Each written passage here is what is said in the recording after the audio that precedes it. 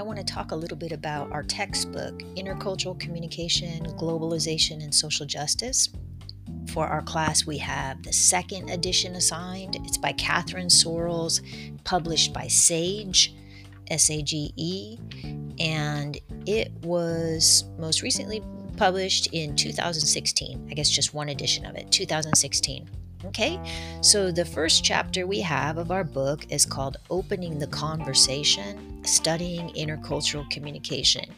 And a couple of things about our book that I want to just point out is that there is a glossary in the back of it, for keywords. So there's a lot of new theoretical terms in the book terms and language that's probably new for most people. So remember that there's actually an index in the back where you can look up the key terms and go back. And the glossary is really, really helpful too. Okay.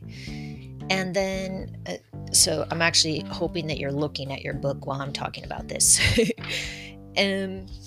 Another thing too, what I always do when I'm coming at a new book, a new textbook like this, is I read the preface and I read the introduction, because those help bridge between where we're at and where the author's at. So that those first pages are meant to help connect from where the author's coming from and where we're at. So it's always good practice to read those.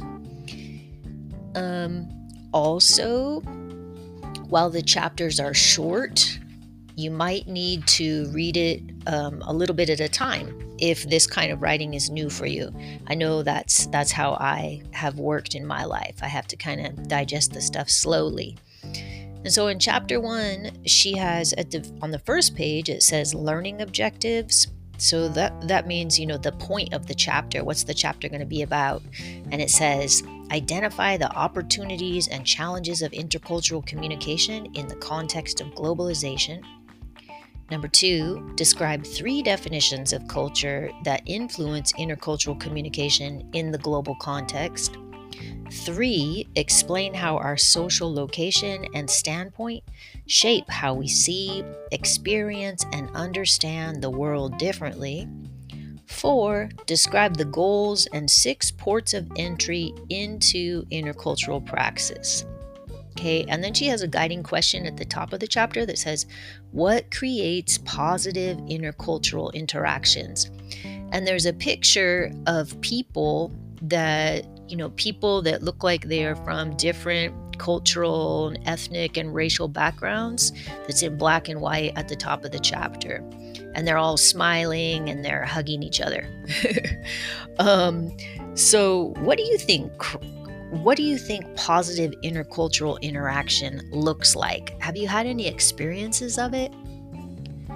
Have you had any relationships that were intercultural, like with friends or coworkers, loved ones, and you were like, okay, this is great. Look, we've learned more about each other, and our stereotypes have been unraveled. Those kinds of things. What makes a positive intercultural interaction to you, in your view? And then on the learning objectives, so I'm just still on page 1, talking about page 1. The learning objectives, some of that language is probably new. You're like, I don't even understand what she's talking about. Okay, so all of that, we're gonna learn as we go through the reading. And that's why it takes a little while. You have to kind of read slowly, see the example she's talking about, and ask questions. I want to encourage you all to ask questions about our text and our readings on the Teacher's Corner discussion board. So this is, I have discussion boards in our class where I ask you to make sense of the reading, where I'm going to be looking at, whether or not you've done the reading and how you're applying it to your life and making sense of it.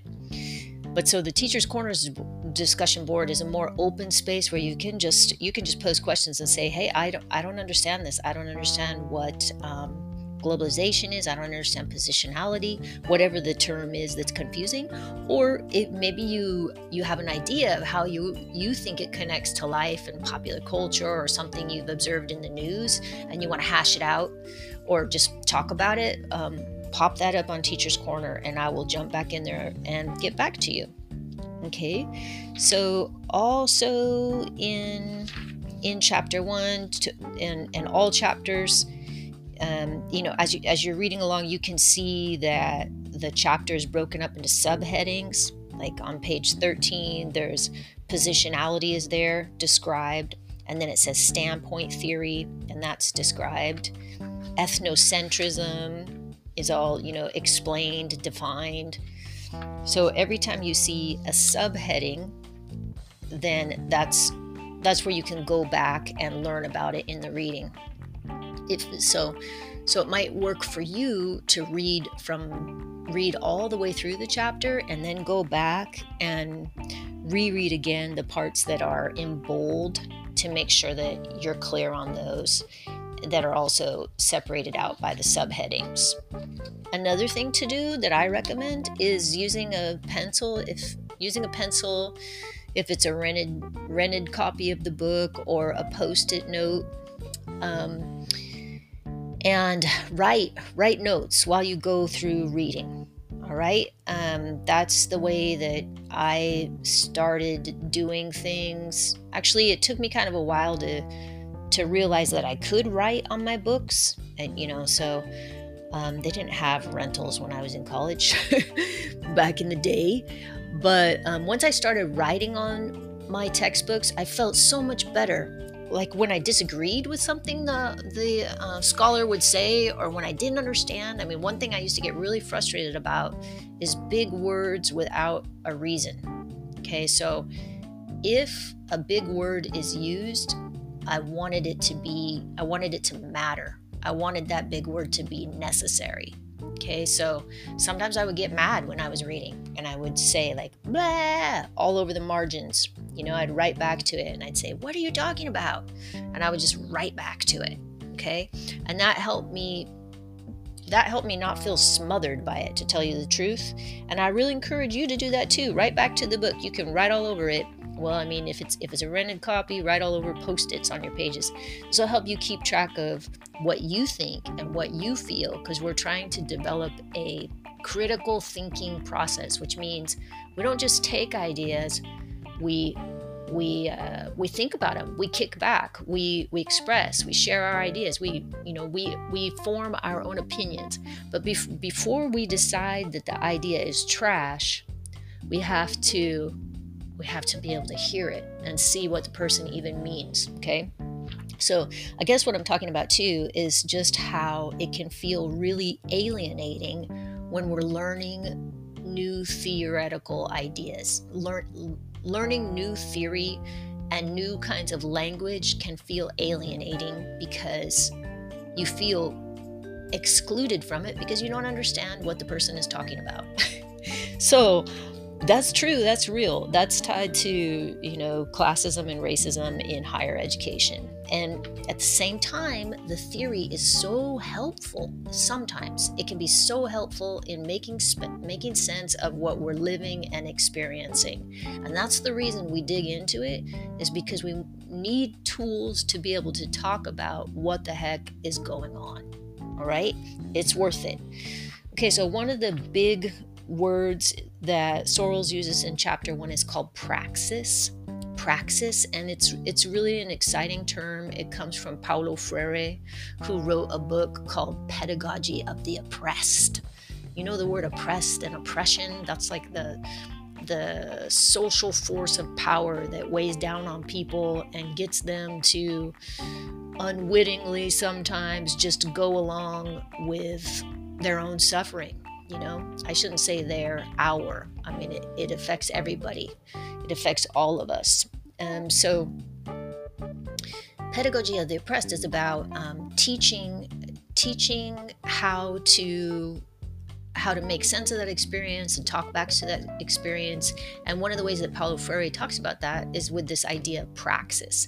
And praxis means when you put theory and practice together.